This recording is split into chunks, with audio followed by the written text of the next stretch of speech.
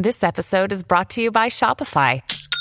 Forget the frustration of picking commerce platforms when you switch your business to Shopify, the global commerce platform that supercharges your selling wherever you sell. With Shopify, you'll harness the same intuitive features, trusted apps, and powerful analytics used by the world's leading brands. Sign up today for your $1 per month trial period at shopify.com/tech, all lowercase. That's shopify.com/tech. Look, Bumble knows you're exhausted by dating. All the must not take yourself too seriously and 6'1" since that matters. And what do I even say other than hey? Well, that's why they're introducing an all-new Bumble with exciting features to make compatibility easier, starting the chat better, and dating safer. They've changed, so you don't have to. Download the new Bumble now.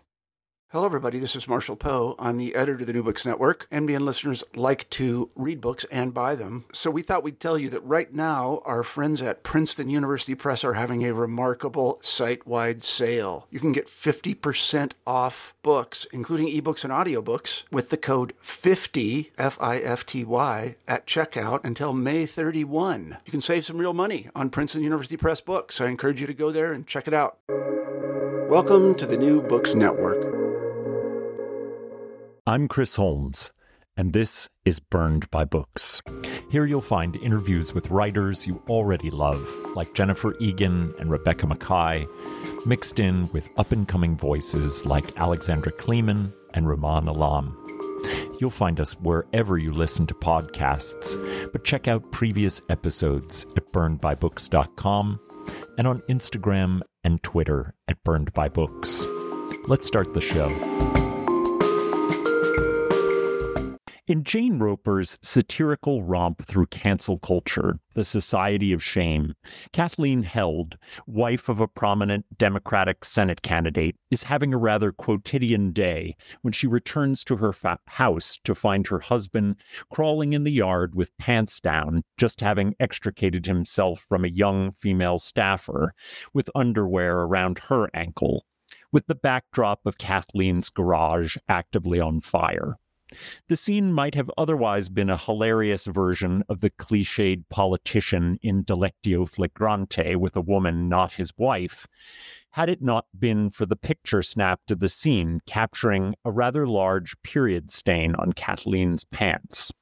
Her public humiliation soon transforms into a social movement under the hashtag #YesWeBleed.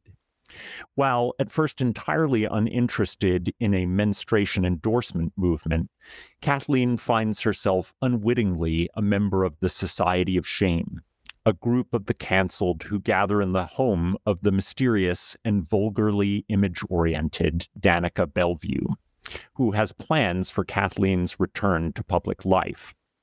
While Kathleen falls under the sway of Danica's image remake, which comes with a 6-figure book deal and constant interviews about her role as the putative leader of the Yes We Bleed movement, her daughter, Aggie, is doing the hard work to create a grassroots movement with an authentic interest in global women's health.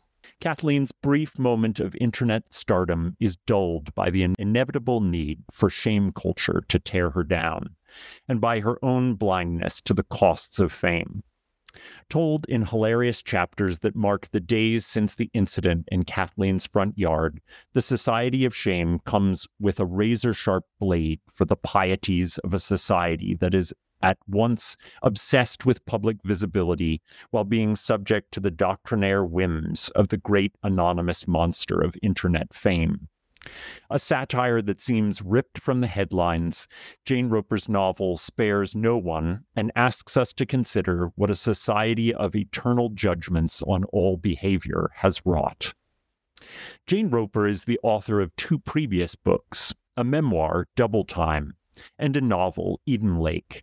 Her short fiction, essays, and humor have appeared in publications including McSweeney's Internet Tendency, The Millions, The Rumpus, Salon, and Poets and Writers, and on NPR.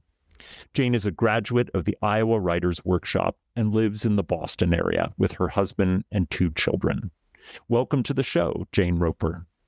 Thank you. I'm very excited to be here, and I that synopsis of the book was fantastic. I want to get a copy of that. That's awesome. Thank you so much. And I want to start with that opening scene because it's such a hilarious multi-part disaster that unfolds over the course of a chapter.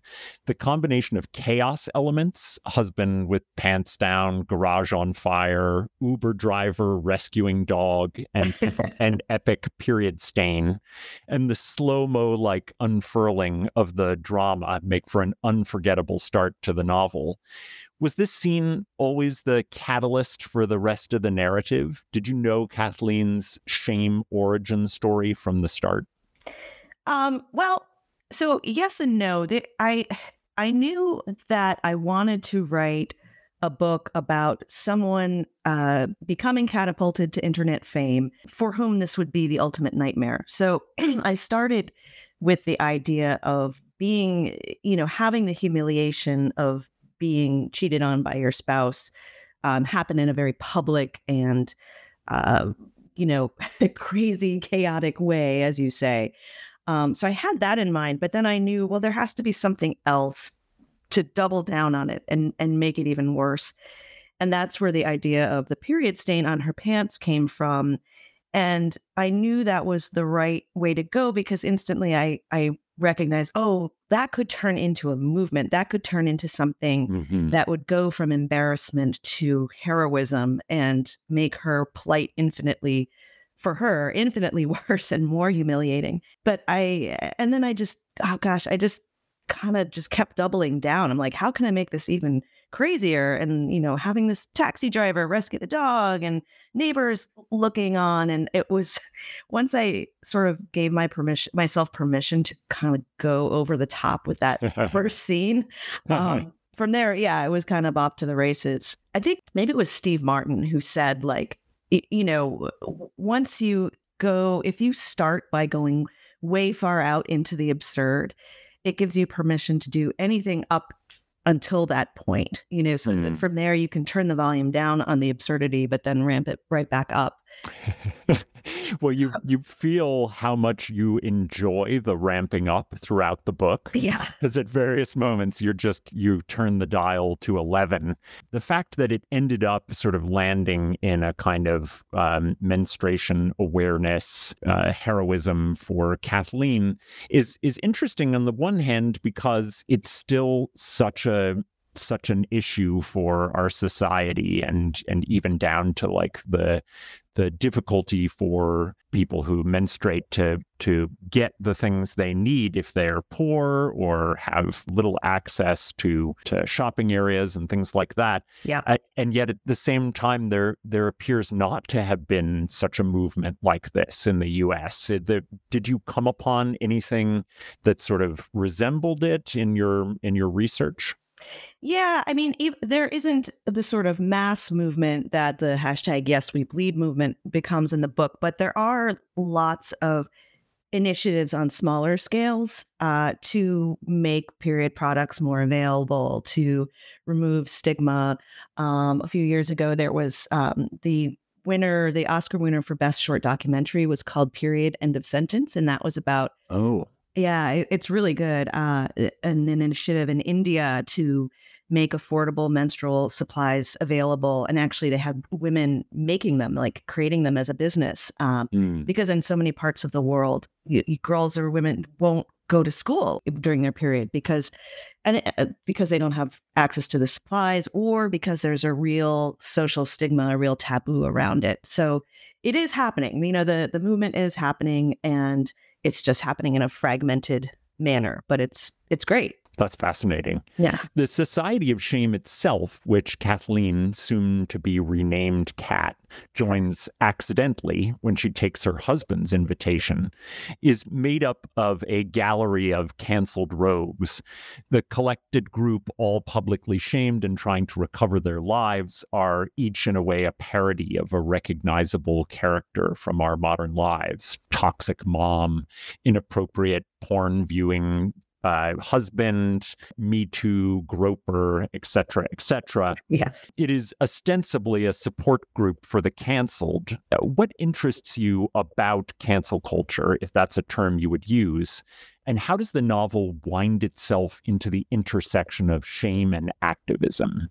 Sure. So, yeah, I have mixed feelings about that term cancel culture because I think it gets thrown around a bit indiscriminately. So, Absolutely. yeah, anytime someone is called to be accountable, all of a sudden they're being canceled. But what does interest me about it is or interest or trouble me about it, I guess, is the lack of nuance and how so much of the time snap judgments are made or people are instantly taking sides. Yes, no, good, bad. This person is the worst person on earth. No, this person didn't do anything. And because things move so quickly online, there isn't a whole lot of room for actual healthy conversation or healthy shame, because shame is an important force for correcting, when people break norms or break social expectations. Shame can be a useful way to bring them back into the fold. But if it's actually being used to bring them back into the fold, as opposed to, relegating them to, if there's no room for redemption. Now, I think in some cases there shouldn't be room for redemption, right? I think I want Bill Cosby to rot in jail, but there are some cases where, and this is the case with some of the folks in the society in the book, maybe there is room for redemption. But the question is, do folks who are, quote, canceled, unquote, do they change? Do they reform? Or do they dig in? Do they hide? How is their treatment by the masses? Does that contribute to meaningful change or not? So there's just so much to dig into, I felt, and I wanted to explore, like you said, different angles and aspects of that. And in creating the members of the society, they kind of are on a spectrum, right? You have some stuff that is a little more innocent, and then some stuff that is more egregious, and then some stuff in the middle that is, so for example, there's the woman who gets dubbed by Danica Rancher Mama. Yeah. Who freaks out at her kid in the supermarket. Oh, no, that's Angry Cereal Mom. Well, that's Angry Cereal. Yeah, Angry Cereal Mom. But she's the one who becomes a gift. But Rancher Mama is a woman who, lives on a ranch. I forget if it's Idaho or Colorado or something, and posts a picture online of herself and her son with their guns, having just killed some wolves on their property, which of course, sets off a stream of judgment from angry liberals mostly. But as from her point of view, well, it is legal to hunt wolves, and we have a cattle ranch, and wolves are like taking down our cattle. So this is us protecting our living. So it's, stuff like that that's complex. And so I wanted to dig around in that.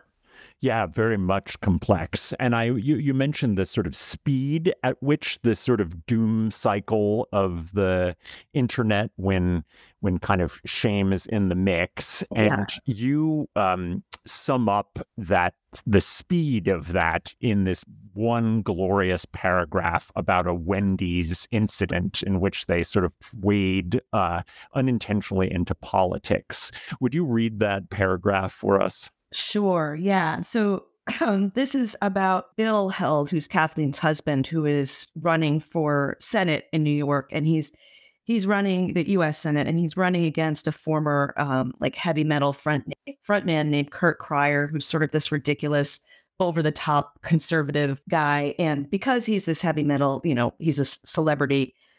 Everything's in the news. So now anything having to do with either Bill or Cryer was national news. Most recently, it was the Wendy's incident. Someone had spotted Bill coming out of a Wendy's with a vanilla Frosty, snapped a selfie with him, and posted it on Twitter, tagging Wendy's, which led to an adorable, witty tweet from Wendy's offering Bill a lifetime supply of free Frosties. This led to calls for a boycott of Wendy's by Republicans, which resulted, predictably, in endless selfies of Democrats holding Frosties. This was promptly followed by a backlash from some environmentalists who criticized Bill and his hypocritical faux liberal supporters' use of plastic straws and cup lids, at which point Wendy's started running a 30-second online commercial touting their plan to transition to 100% recyclable and compostable packaging by 2040. This did not satisfy the environmentalists in the least, but by then nobody was paying attention anymore because there'd been a mass shooting at a high school in Illinois. That's amazing. And also devastating that the prevalence of mass shootings is the thing that will inevitably turn our eye for at least a second to half a day away from that just insanity that you lay out in kind of corporate responses, missteps, returns. When you were thinking about that, how did the sort of speed of the internet factor into how we wanted to kind of represent that? Yeah, I mean, it is astonishing, like you say, the way things can turn on a dime, and one thing sparks another thing, and it's this breathless pace. And I think it's abetted by the 24-hour news cycle. And it also, the reason that the book takes place in a matter of weeks is just because, people rise and fall as celebrities or not, or, little movements will rise and fall quickly. Honestly, it felt like a stretch to me. I had this funny kind of these two opposing forces in the book where I had to stretch out Kathleen's, 15 minutes of fame or notoriety and have things keep happening to sustain it for more than just a week, say, right? So things keep happening to stretched out to a month, which is, a huge amount of time. And, in today's fame cycle, with how quickly we, forget scandals. And at the same time, I had to have her undergo some, change as a character, which is an exaggerated or a compressed timeline, right? For her to come to sort of lose her way and find it again. So the Society of Shame is the best kind of satire in that its exaggerations feel tightly knit to the realities of our society, our culture, and our politics. How did you go about crafting a satirized America that still rings remarkably true? And are there certain elements that you felt like you ironized more than others? Sure, yeah. I mean, what is funny about doing satire about our contemporary culture is so much, and people say this, like so much just feels like satire of itself or like parody of itself. So you don't have to go exaggerate too much to get to that satirical point. Although it is funny, from some reactions of the book, people say, well, this seems unrealistic. This wouldn't happen. I'm like, well, it is satire, that's sort of the point. But yeah, it does try to walk that line. One thing I really enjoyed there are two things I really enjoyed ironizing and poking at a little bit and giving a little edge to. And the first thing is infighting among groups that are really on the same side. So I do poke a lot of fun at liberal infighting in particular. Yeah, beautifully done. The circular firing squad. And as someone who that's something I personally get so frustrated with. But then the other thing was, I think the activism aspect of things, which you asked about before. So the Yes, We Bleed movement and the sort of splinter movements and anti-movements that happen are all happening online, and for the most part. And some people are very earnestly committed and involved. And one of those, of course, is Aggie, Kathleen's daughter, although she's doing it, like you said, in a grassroots manner, not really online. But the way that online activism can become slacktivism, right? People think, oh, I'm retweeting something, I'm an activist, or I'm putting this thing on my avatar, I'm an activist. And that's fine. Those things can be very helpful, sure. And, when I think about Me Too in particular, the power of the internet in giving voice to people and keeping that movement going is amazing. But then there are other things where it gets kind of silly. And it's like the memes and the hashtags become a stand-in for actual substance or actual action and commitment. So I had fun playing with that, with some of the this, people are dressing up as tampons and then.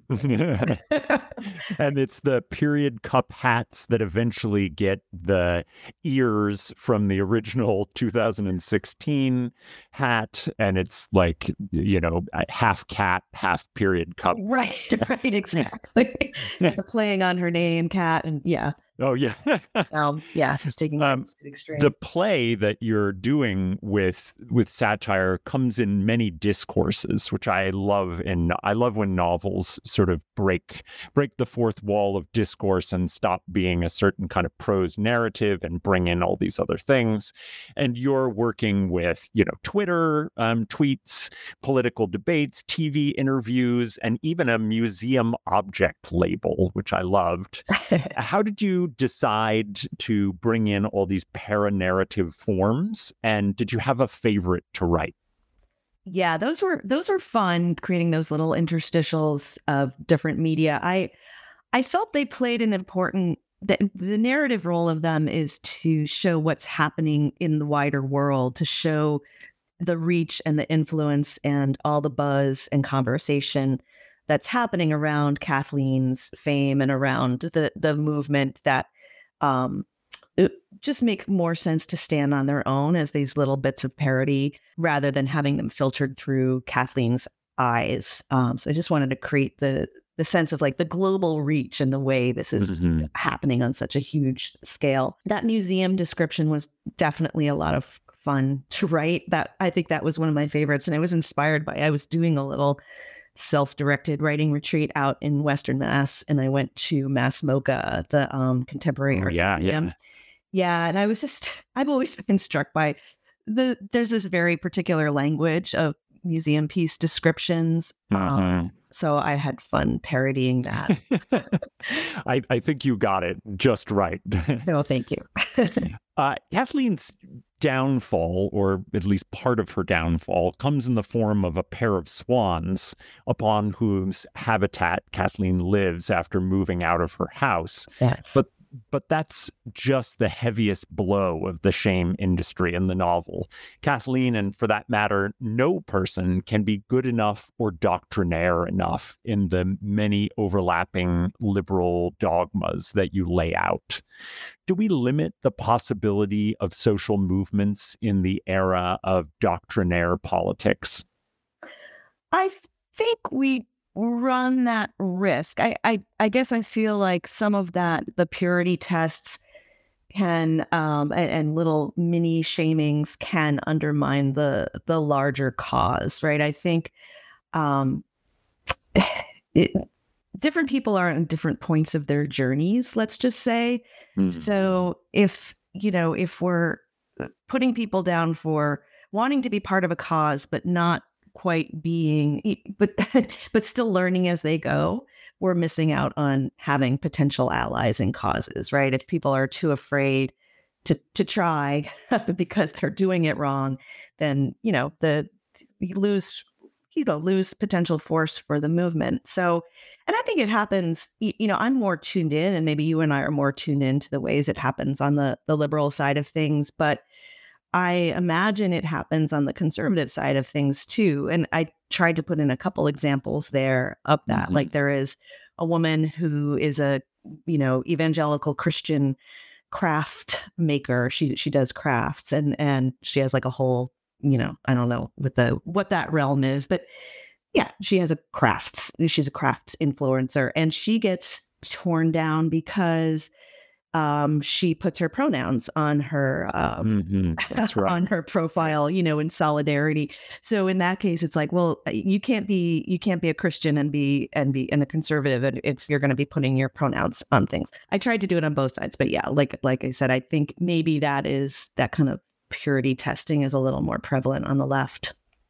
Yeah, well, I think you do a good job in showing how there's a certain kind of conservative or right-wing troll who will often, show up in these internet conversations and sometimes turn the conversation to violence. Yeah. Whereas there are these liberal voices that seem to be like jumping on top of each other to denounce some aspect of the lack of intersection in a particular movement. The woke Olympics. I had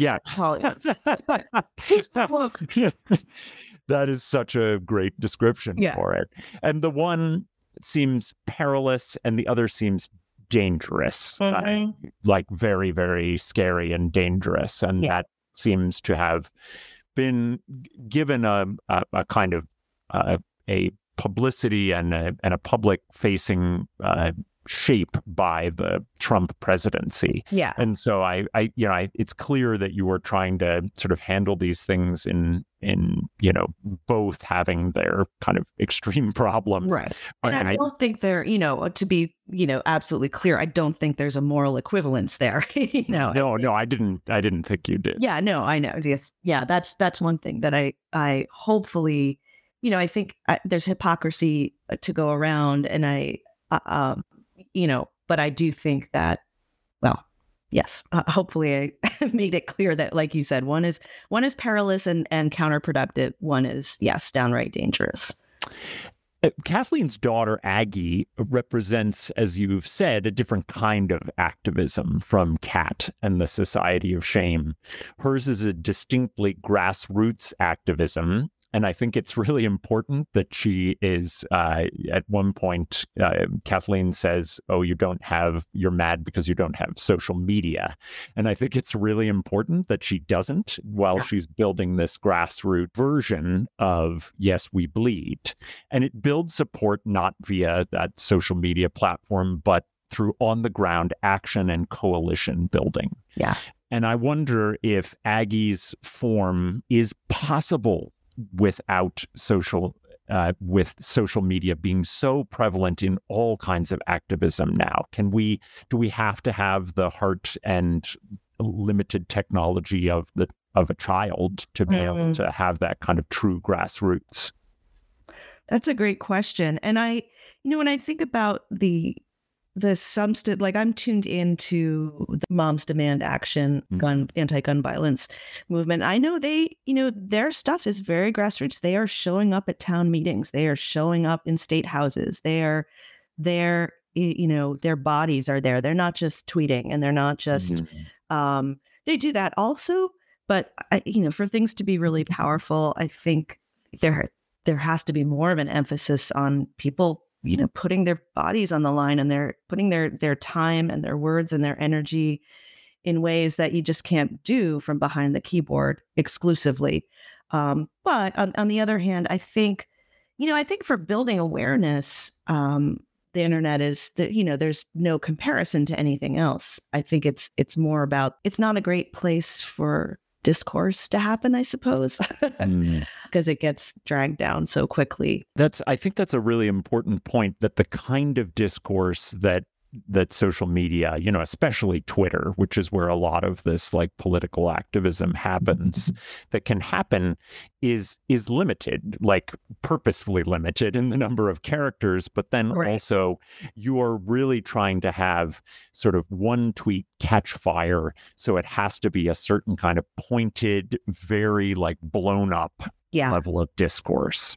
Yeah, right. There, like, again, it comes back to the lack of nuance, and so many of these issues are so complex that, a tweet can't capture it all. And even when you take it to more, longer form things, I mean, on Facebook, when people start, I've never seen a productive political discussion or on Facebook. I mean, maybe that's not true. Maybe amongst friends there can be some meaningful conversation, but because it's public and because there's that lack of tone, and different people have differing abilities to express themselves verbally, it can really become a mess. But hey, movements are messy regardless. I mean, I recently rewatched The Life of Brian, the Monty Python. Oh, I love that movie. It's great. And you have these like two factions of the followers of Brian, like getting into an argument at one point about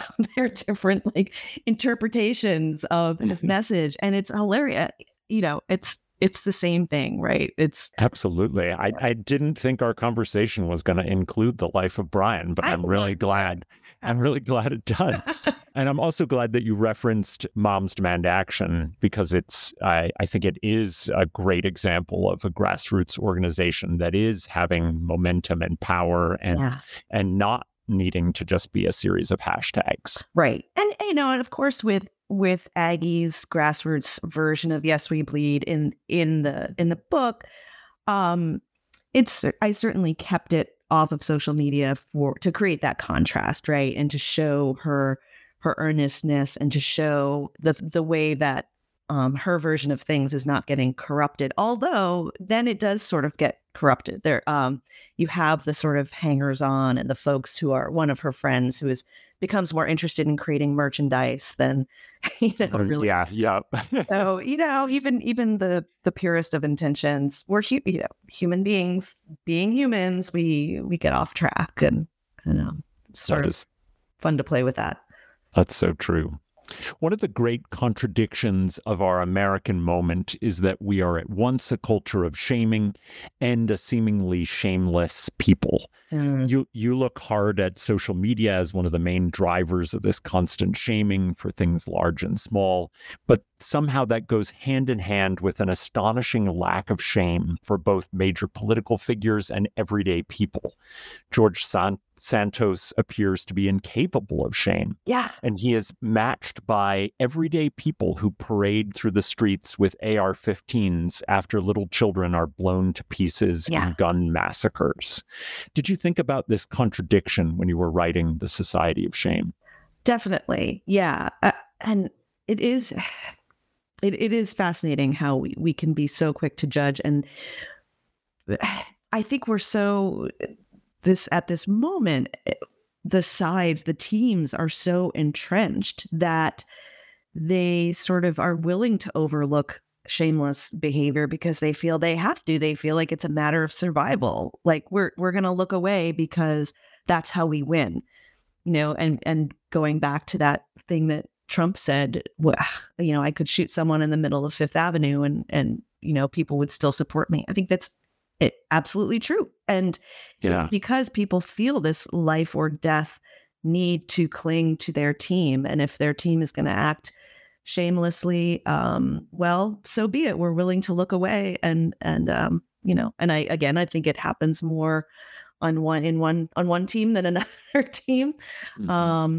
But it is astonishing. I mean, it really, again, it's where satire and reality are just, man, there's a fine line there. Very fine line. I mean, if you had invented George Santos for this novel, I would have said that's a little over the top. Yeah, right. I know. It's and there are, I have a character who is a pro, an anti-choice, anti-abortion politician who is who pays for abortions. And I wrote that long before it came out that Herschel Walker, this Georgia Senate candidate, was doing just that. So, yeah, it is. It was hard to stay ahead. I don't know if I can write satire again. I think things just keep getting so much even more absurd. Yeah, that's a horrifying thought that satire might not be able to exist in a society of constant self-parody. Right. There it is. Yep. As risible as Danica is, her menu of responses that she hands out to the Society of Shame is ironically a possibly healthy set of reactions to being publicly shamed for bad behavior. The list, all starting with R for whatever reason, includes redeem, repair, reconnect, restart, and what ends up being the choice for Kathleen, reap. Yeah. It is clear you want to satirize the idea of easy self-help in these situations, but did you also invest this menu with some ideas for how a society actually deals with a return after shame? Yeah, definitely. And yes, you're right. So Danica sort of figured, I can make this catchy and fun. And yes, here's an easy technique for, she has her little methodology, when in reality, changing and redeeming yourself is far more complicated. But yeah, I think some of those options of, reform, or I think repent is in there. These are matters of self-examination, of growth, of taking the time to look inward, which I imagine, I know for a fact is important when you screw up or when you have a life event that throws things into tumult. These are reactions that make sense. And so with the members of the society, there's one woman in particular who fancies herself very liberal and enlightened, but she has also called the police on a Black utility worker at her house. But she refuses, there's another she refuses to do any sort of reflection and examine, like, oh, do I have some internalized biases that I need to look at?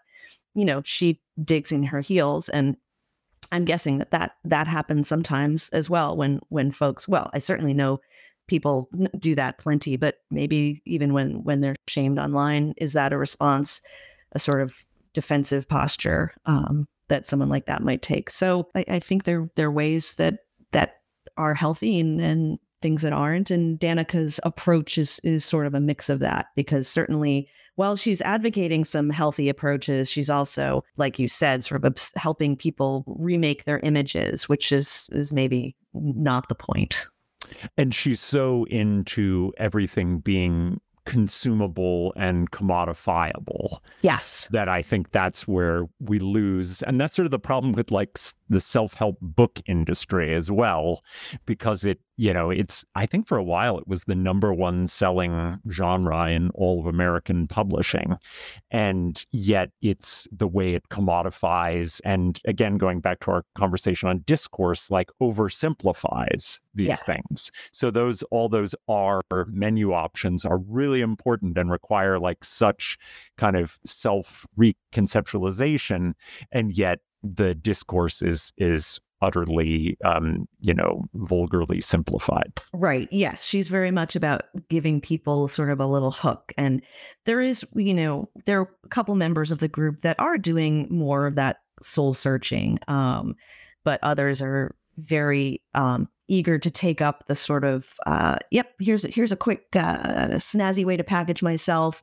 And then others are sort of in between, realizing, okay, I'm kind of torn between these two extremes. And Rancher Mom is an example of that, right? Danica tries to sort of give her a new name and, suggests she creates this lifestyle blog and, tries to give her a new look, a new makeover. And Rancher Mama's kind of like, I'm not quite sure this is working for me. Well, before I let you go, I'd love to know what you're loving to read right now. And if you have any recommendations that you might share for my listeners. Sure. So also along the lines of social commentary and a little bit of satire, but also quite thought-provoking, is a book called The One by Julia Argy, which imagines, it just came out a few weeks ago, and it's a debut novel, and that is about a reality show, like a dating reality show called The One, and it gives a behind-the-scenes look at that, and it's very much about what is love in an age of sort of, in the realm of commodification of love, of dating. How much do we package ourselves, not just within the context of a reality show, but outside the context as well. And it has some sly humor, and I just thought it was really thought provoking and fun, and a sort of a quick fun read. How ripe for satire is that whole industry? Yeah, but and yet gosh, there's just sort of a sadness to it too, a sort of melancholy undercurrent. Like, wow, some people actually are looking for love this way. And what does that say about us as a society? What does it say about, or as humans in terms of our search for love and our search for meaning? So I thought that was a good one. Another book that I read recently that I'm really into thrillers lately. I don't know what it is, but and thrillers in different forms. And one of those I read was The Push by Ashley Audrain. I think that came out like a year or so ago. And I guess it's not quite a thriller. I guess you call it like a domestic thriller, but it's about a woman, a mother who suspects that one of her children is a sociopath. And oh God. yeah. But you can't, it's sort of like, is she paranoid?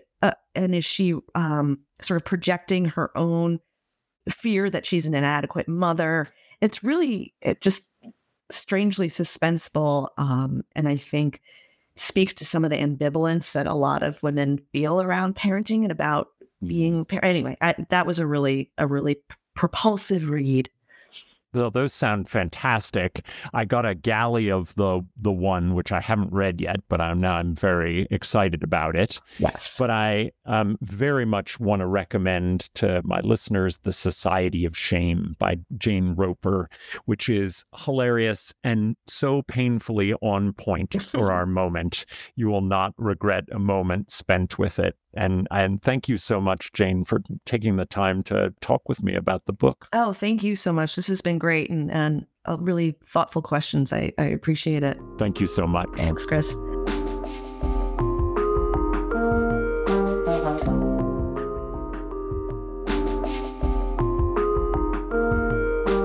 Well, that's all from me for now. My great thanks to Jane Roper for coming on to talk about her poison-penned satire, The Society of Shame. You can find links to purchase that novel and all of Jane's recommended books at the website, burnedbybooks.com. There you'll find all of our previous episodes, links to buy a podcast t-shirt, and ways to get in contact. As you listen, take a moment to rate the show on iTunes, Spotify, or wherever you find your podcasts. This will bring us more listeners and allow the show to grow. It is a thrill to preview my next interview, which will be with the author of The Postcard, Anne Berest, and her translator, Tina Cover. You won't want to miss it. Until next time, this has been Burned by Books.